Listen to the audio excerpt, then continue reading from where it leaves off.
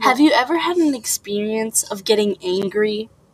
Well, Denmark, Costa Rica, and Singapore have been recorded as the top 3 happiest countries, and all of them either have health benefits, loving people around them, or hard work.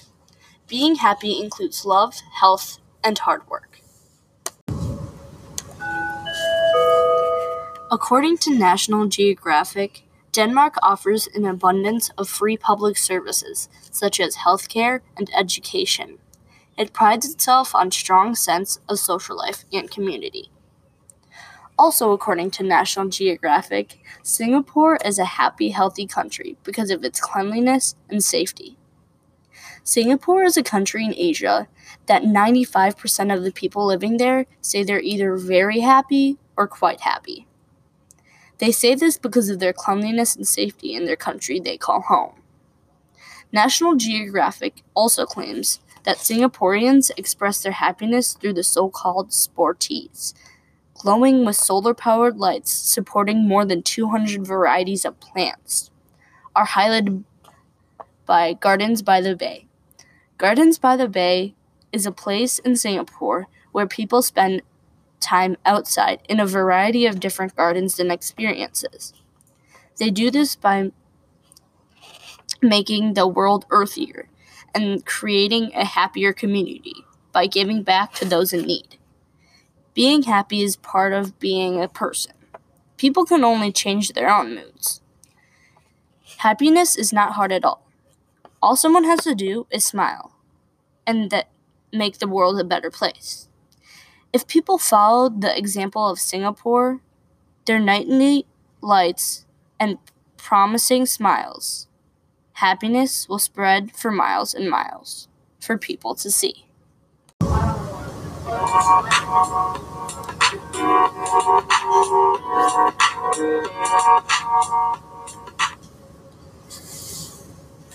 Danes express their happiness through something called hygge.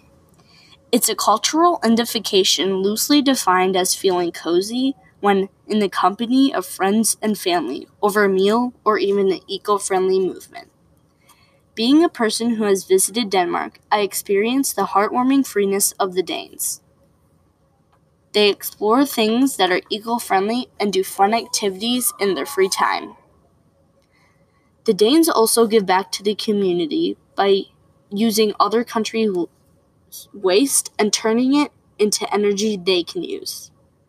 As recorded by National Geographic, a built environment that invites physical activity helps explain why Danes have the lowest obesity rates in the world.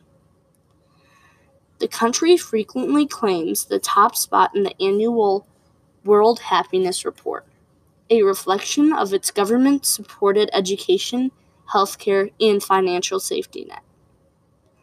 These movements go above and beyond to save the earth and to even help others reduce and recycle. This also gives a bigger perspective on happiness through health and hard work. This is why Denmark is one of the most happiest countries in the world. Costa Ricans are happy because they surround themselves with the people they love.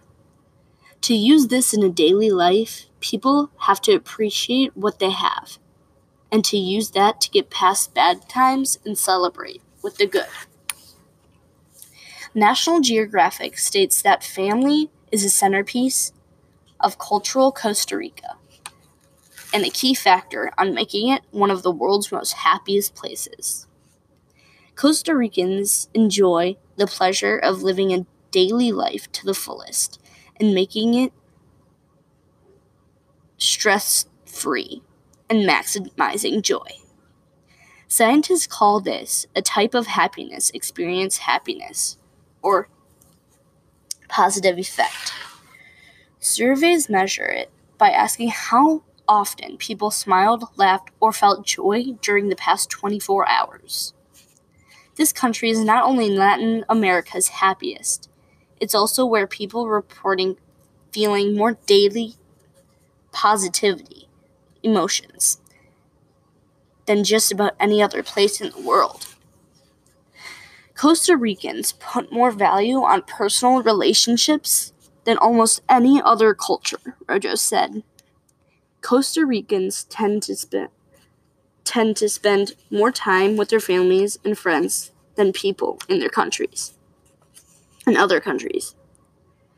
She said, in the Gallup World Poll, more than 85% of Costa Ricans reported feeling love and affection every day. Costa Ricans have a tight relationship with their family.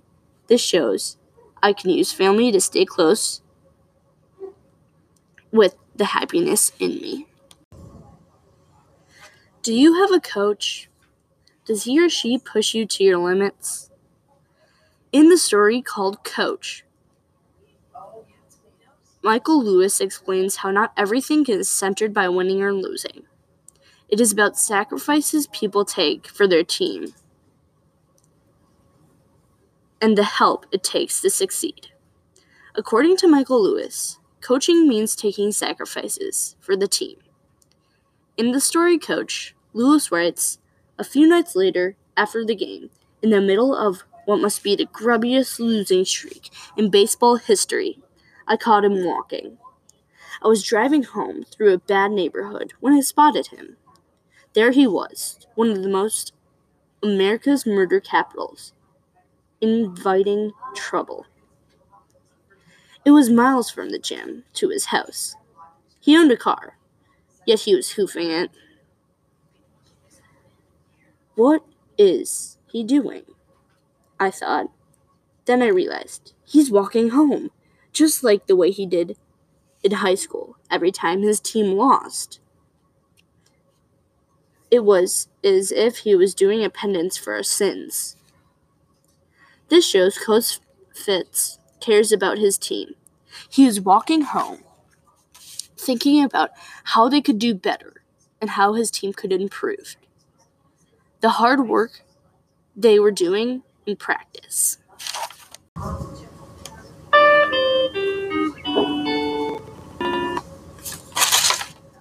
Using this information I learned helps me figure out how to live a better life of eating healthy, staying active, and making the best out of everything I have.